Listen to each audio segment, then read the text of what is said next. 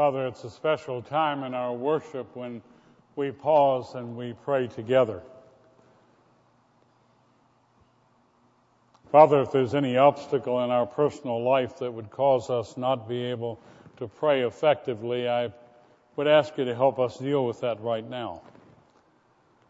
If there's something that has been inordinately worrying us or on our minds, something that has caused us to be preoccupied, something of a broken relationship with you or with another person, if there's a particular stress or particular challenge that we're facing,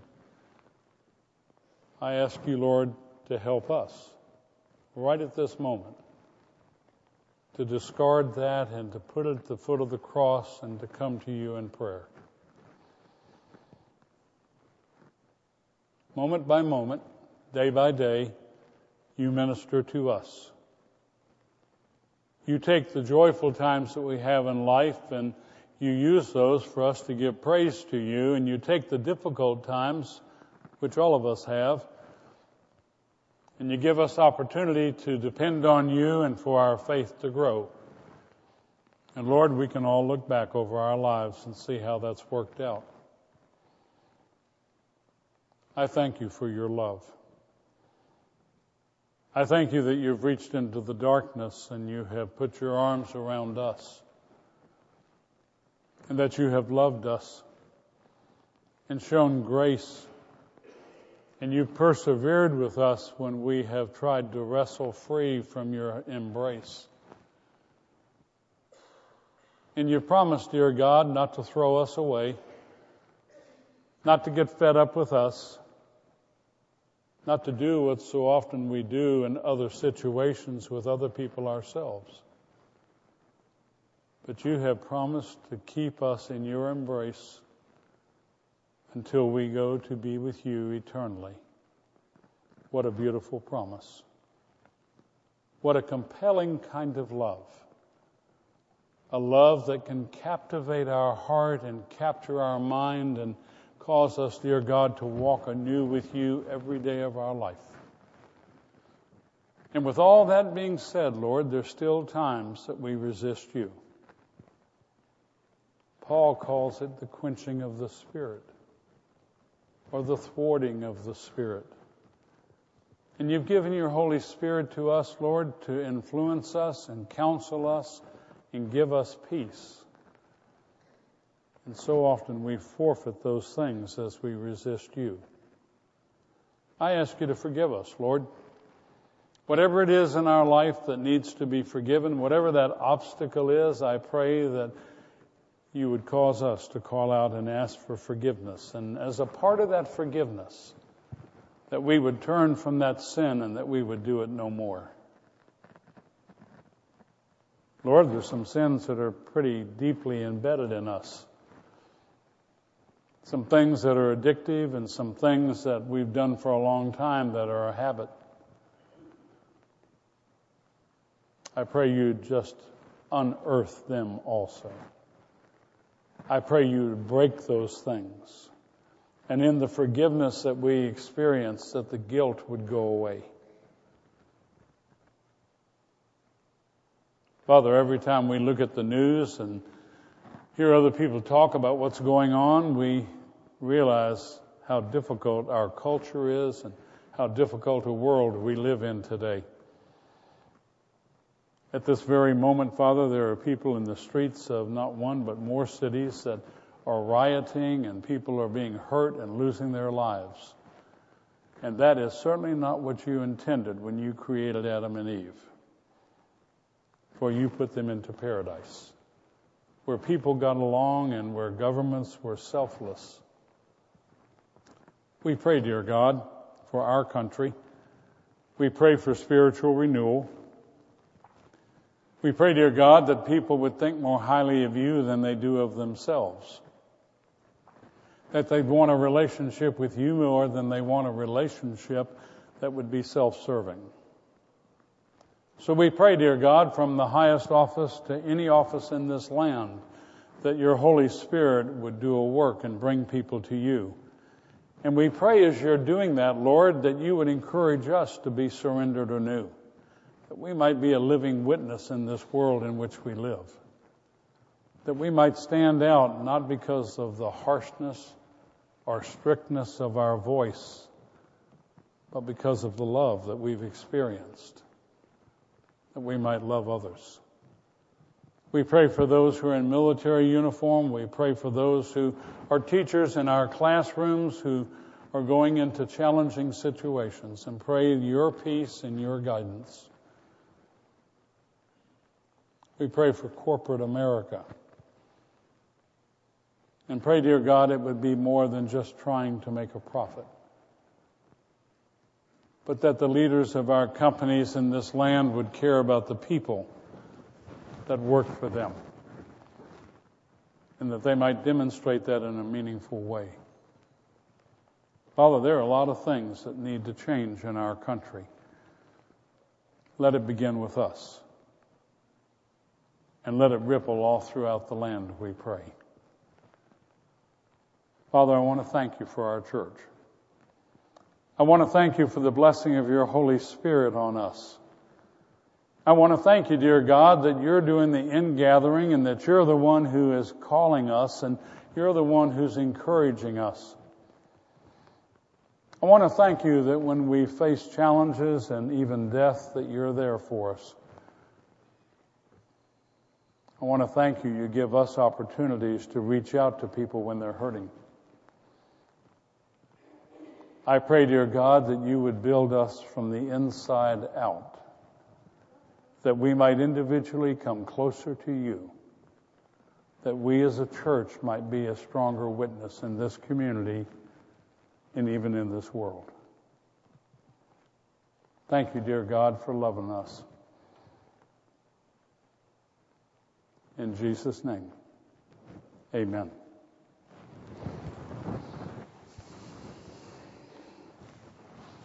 Our passage this morning comes from the Gospel of Matthew, the 24th chapter. The Gospel of Matthew, the 24th chapter. And I'm going to begin reading with the 32nd verse.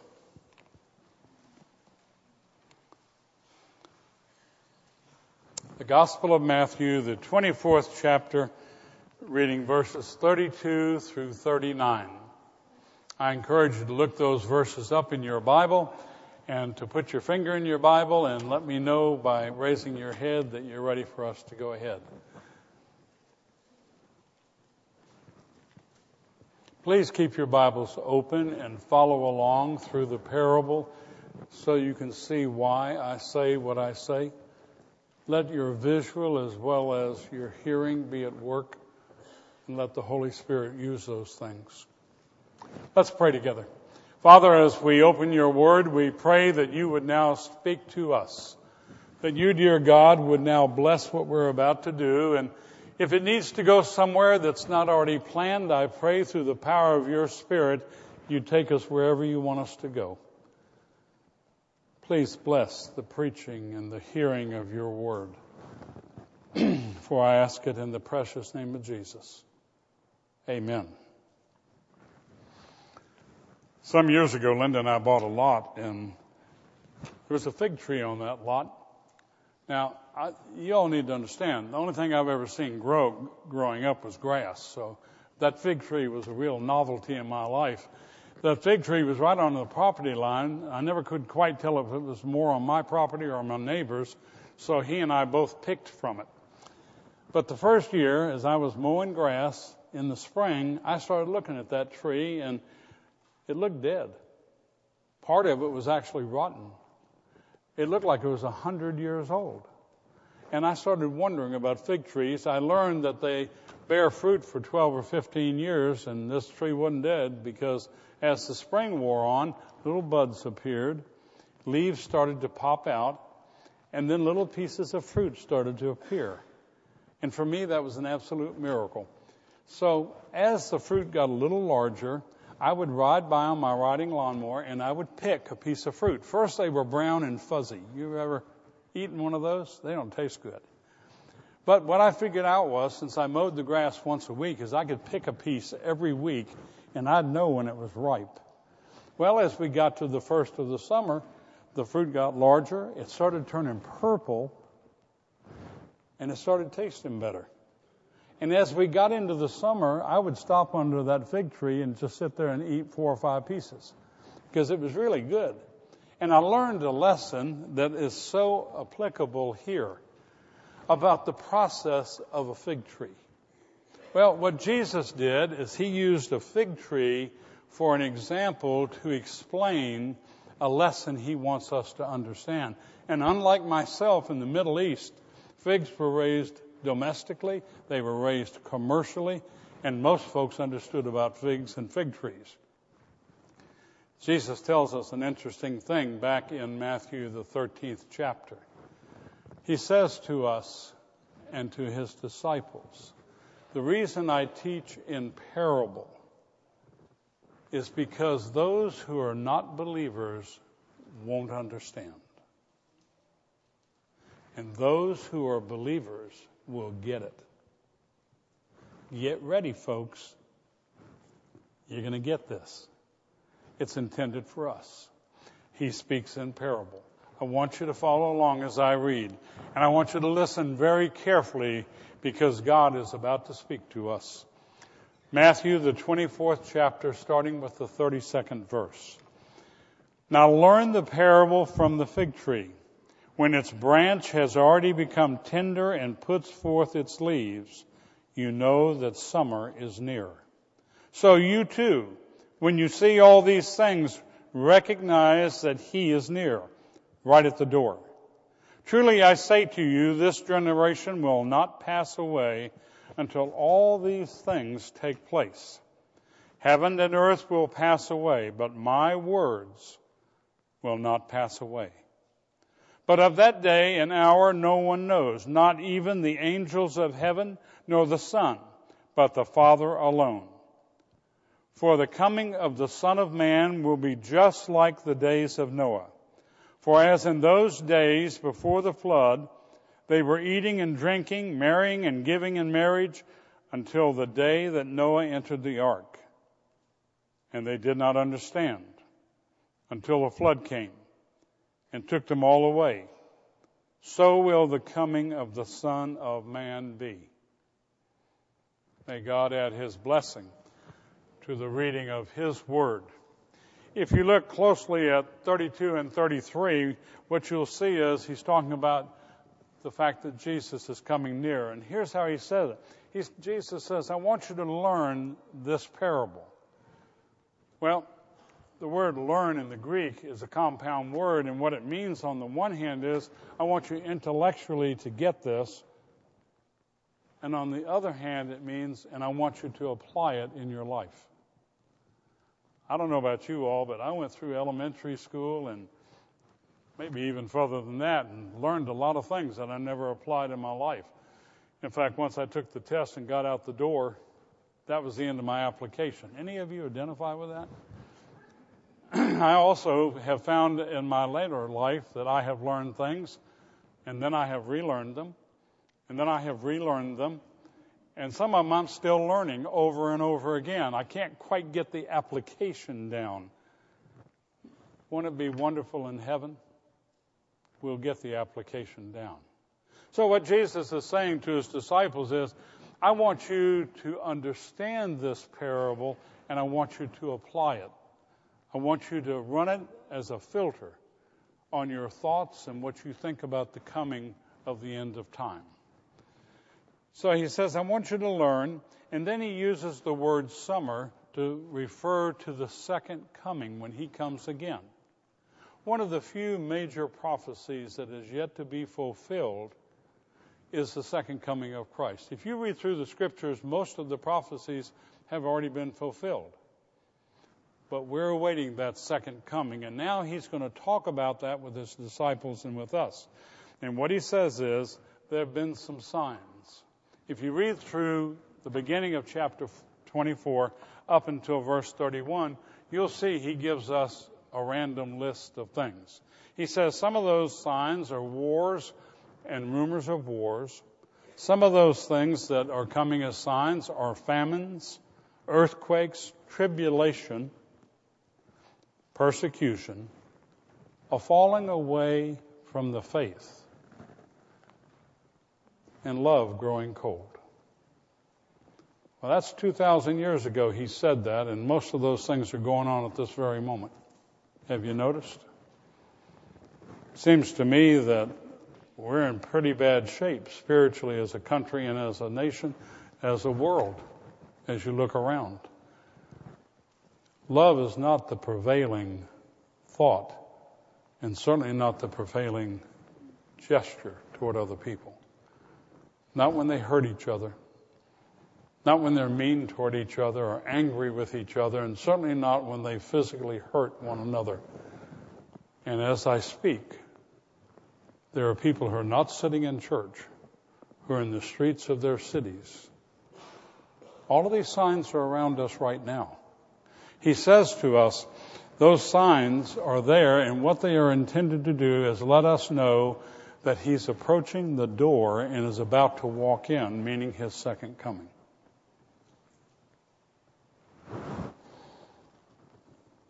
You get the sense that Jesus is closer today than he's ever been? That's a fact. He's closer than the day you were born. He's closer to that door. And if he doesn't come back today, tomorrow he's going to be a step closer. That is a reality that you and I need to firmly get in our minds and know that it's not business as usual. That things aren't just going to keep on like they're going on right now, but that Jesus is going to come again. And Scripture teaches us when he walks through that door, he's going to raise the dead and assemble the living, and we're going to have a day of judgment. And he's going to take a look at our life, and he's going to take those of us who are saved by grace and put us in one group, and those who have not been saved by grace and put them in another group. He's going to judge all of us. He's going to look at the way we have taken what we were supposed to learn and how we applied it in our lives. A day of reckoning. I think if we had that as a little more vivid picture in our mind, it would control how we live our lives more effectively. He is coming again. If you look down at the 34th and 35th verses, he says, but nobody knows when I'm coming. He said, not only do the angels who are in the presence of God not know, he said, even the Son of God does not know. Only God himself. God hasn't let anybody in on that. And by the way, when you read that somebody's got it figured out, no, they don't. When somebody wants to sell a book to you that explains how it's all going to happen, no, that's for profit. Nobody knows. If Jesus doesn't, I promise you nobody else does. So be aware of that reality. He says in verse 34, truly I say to you that this generation will not pass away until all these things take place. Oh, how theologians have wrestled with that one verse. It obviously does not mean that all of the signs were going to take place before that generation that Jesus was a part of died. It can't mean that. Because there's some signs that were not completed then and still haven't been. There's going to come a time when the stars are going to fall from the sky. There's going to come a time when the world will come to an end as Jesus approaches. There's going to be a time before all of that when the gospel will have been preached throughout the world. Right now there are 197 countries in our world. When I read that verse about generations, I'm not sure if he's talking about the 197 we have today or what we may have tomorrow, because it keeps changing. So I think he's speaking in a broad, general way. When you look at the word generations in the Greek, it's an interesting word. It doesn't mean what you and I typically think about. We talk about our generation. That's people who are born that are approximately our age going through life as we go through life. That's not specifically what the word means. In some cases, it means race. And there are those who read that verse and say, well, the Jewish race is not going to come to an end until all these things have happened. That may be the interpretation. It may also be to say to us, in every generation, there are going to be signs. And God uses those signs to inform us, to get our attention. And the things that are going on are going to happen during our generation will be adequate to help us see those signs. I do know this. There are plenty of signs around us today. There's adequate information for us to be alerted and for us to know. He says to us, heaven and earth are going to pass away. Now, in the very beginning, didn't he make heaven and earth and Adam and Eve to live forever? But now he says to us, all that's going to come to an end. I thought about an example of why that has to come to an end. God made things perfect when he first made them. And you and I know that that perfection was broken when Adam and Eve said, I want to do this my way. I don't want to do it your way, God. And the relationship was broken. My mama, I hope she forgave me for this. My mom had taken some crystal and some porcelain figurines she had, and she had boxed them up when I was born. I think she knew what she was in for. I never knew they were boxed up. I didn't even know they existed. I went off to private school. My mother, thinking I was out of the house most of the time, started unboxing some of those things. And Daddy had a beautiful desk sitting against the wall in the living room, and he had this 3-layered shelf above it. And Mom took these beautiful little figurines, ballerinas, and all sorts of pretty little dainty things that she'd had since she was a girl, and she put them on those 3 shelves. I came home from school. I walked in the door and I sat my suitcases down and I looked over and I saw those figurines. I mean, I knew our living room and they'd never been there before. So I walked over to them. And as I got to them, Mom called from the kitchen and she said, Sonny, don't touch the... And I dropped one on the desk. It broke into all kinds of pieces. And I looked at it and she said, figurines. Well, there was no way I could fix that. I wanted to. Oh, my goodness, when I found out where they came from, it broke my heart what I had done. Mom gave that to me, by the way, that particular one, all busted up. I think I still have it as a reminder. But you know, in my heart of hearts, what I wanted to do is I wanted to fix that. I wanted to put all those pieces together and take all those stress marks out of it and have it whole again. But there was no way I could do that. The fracture that has taken place between you and God and me and God is like that figurine. You may be sorry for what you have done or what you're doing. You can't fix it. You can't repair it so perfectly that it will be acceptable to a God of perfection. He will always see the cracks. He'll always see the residue of glue. It's broken. So God had a better idea. He sent his son Jesus. And Jesus died on a cross to fix us so we're acceptable to God. Do you understand? Well, so now we're in the process. We've already been claimed by Christ. We're his. If you know Jesus, you belong to him and you're going to heaven. But have you looked around at what's going on in our world? You and I get out of bed and I say good morning to the Lord every morning and I mess up before the day's over. I look at the weather and we have all kinds of bad things happening and people in floods and earthquakes and all sorts of things happening.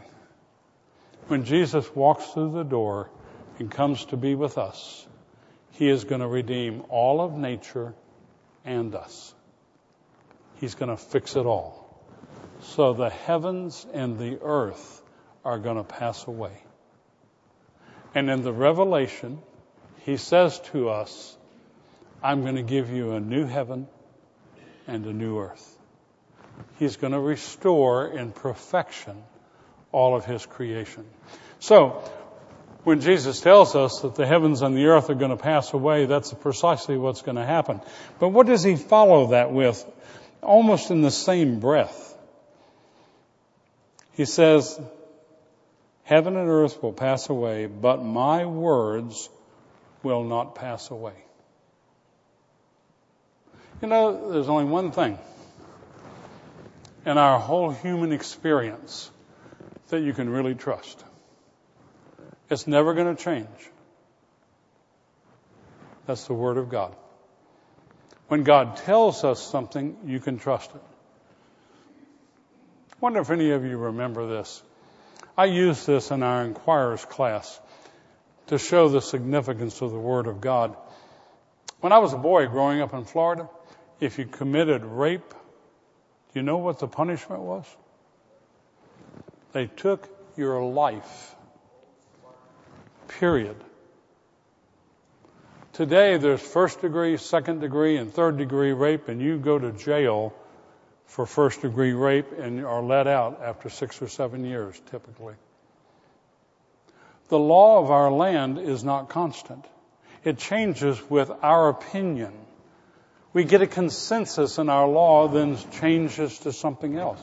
Well, folks, if a loved one of mine had committed a rape and their life was taken and the law changed, I wouldn't think that's very fair. Wouldn't you like to have some stability in life, things you can trust? Well, that's what our Bible is. When you open your Bible and you start to read and God starts to speak to us, you can stake your life on it. He never changes. He is God. He is immutable. He loves us and He tells us the truth. You've been hearing us every Sunday talk about the Berean Bible study model that we're about to begin, that starts on the 8th of September. One of the designs is that we want to get us into the Word of God that never changes, and we want to feed on that so you and I know the truth and can stake our lives on it and modify the way we live to conform with His Word so that we will be more like what He wants us to be. That's the purpose. That was a paid commercial. Y'all come, you hear? But it's the truth. It's the only thing in our whole life, our whole existence that you can really trust. And what he's saying is all the rest of this is going to pass away, but not my word. What I said is going to be true, and I am going to walk through the door. I am coming back again. If you look on down at 36 through 39, what he's really saying in those verses is, get ready. You be ready. Know that I'm approaching the door.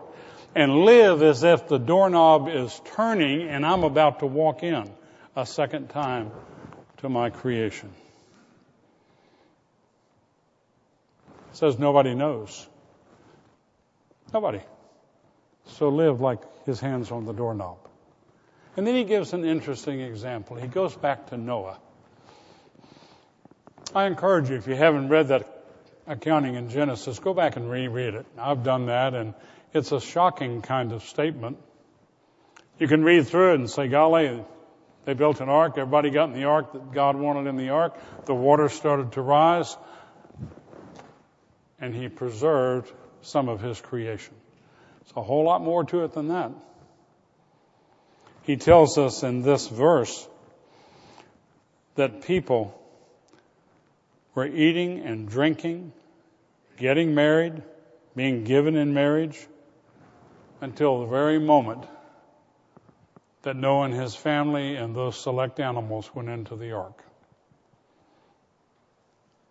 Sometimes I look around, don't you, and say, boy, that's going on right now. Jesus is about to come through the door, and there's so many people who are preoccupied with what's going on in life. So absorbed by it, all their resources are poured into it. emotionally, financially, physically, and we don't realize, those folks, that Jesus is about to come again. Part of our job as the church is to let them know.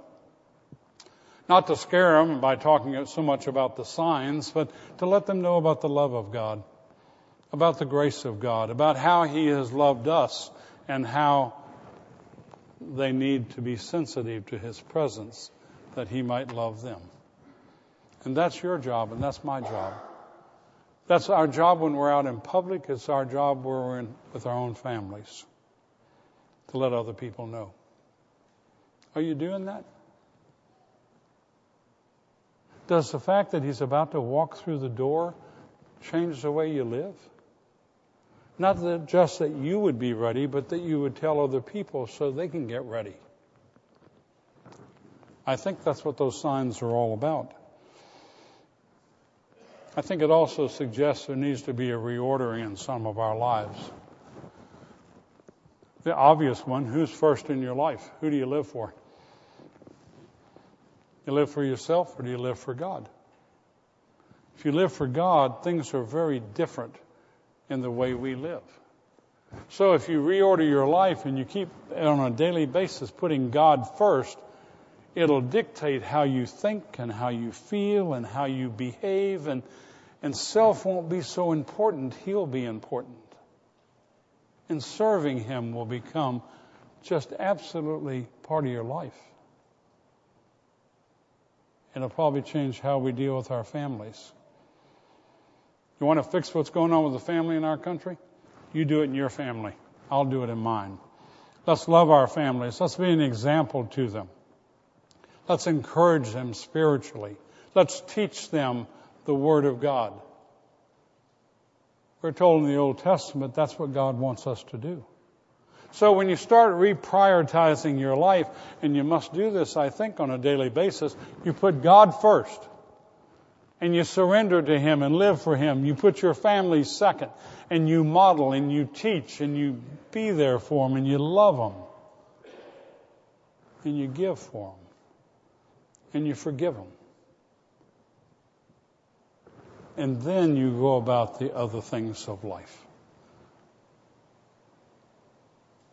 Is that a tall order?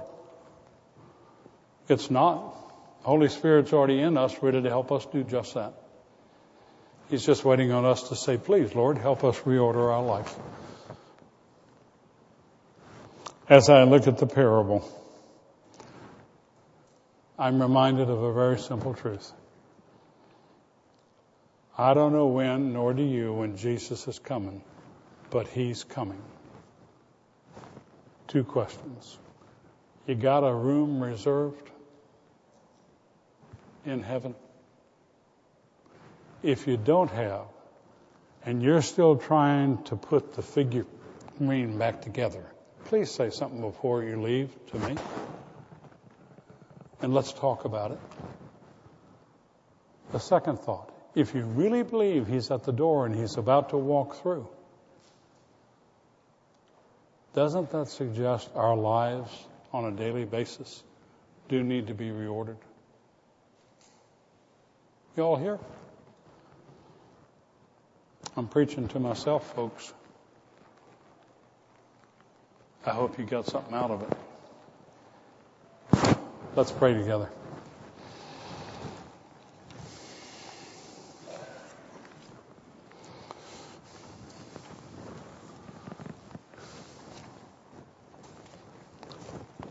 Father, I'm always impressed by how much you love us. You didn't just put us here and let us go through this life and let things happen and not be there for us, but instead, dear God, you have preserved your words. And the words of Jesus now resonate in our heads with the reminder He's coming again. And what we're to do between now and then. That's a sign of your love for us individually. Your encouragement to us. A wake-up call that you give to us. Thank you for loving us so much. Thank you in the very precious name of Jesus. Amen. Let's stand together.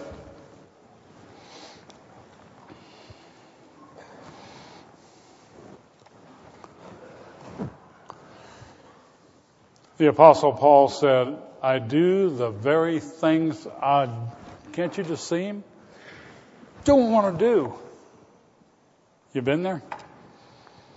When you walk down this aisle and we go back out there into the world, don't do those things anymore. Let the Holy Spirit have freedom to work in your life. Let Him transform you. That's what He wants to do, that you might experience His love and walk in His power. God be with you and God keep you, my friends. In the name of the Father and the Son and the Holy Spirit,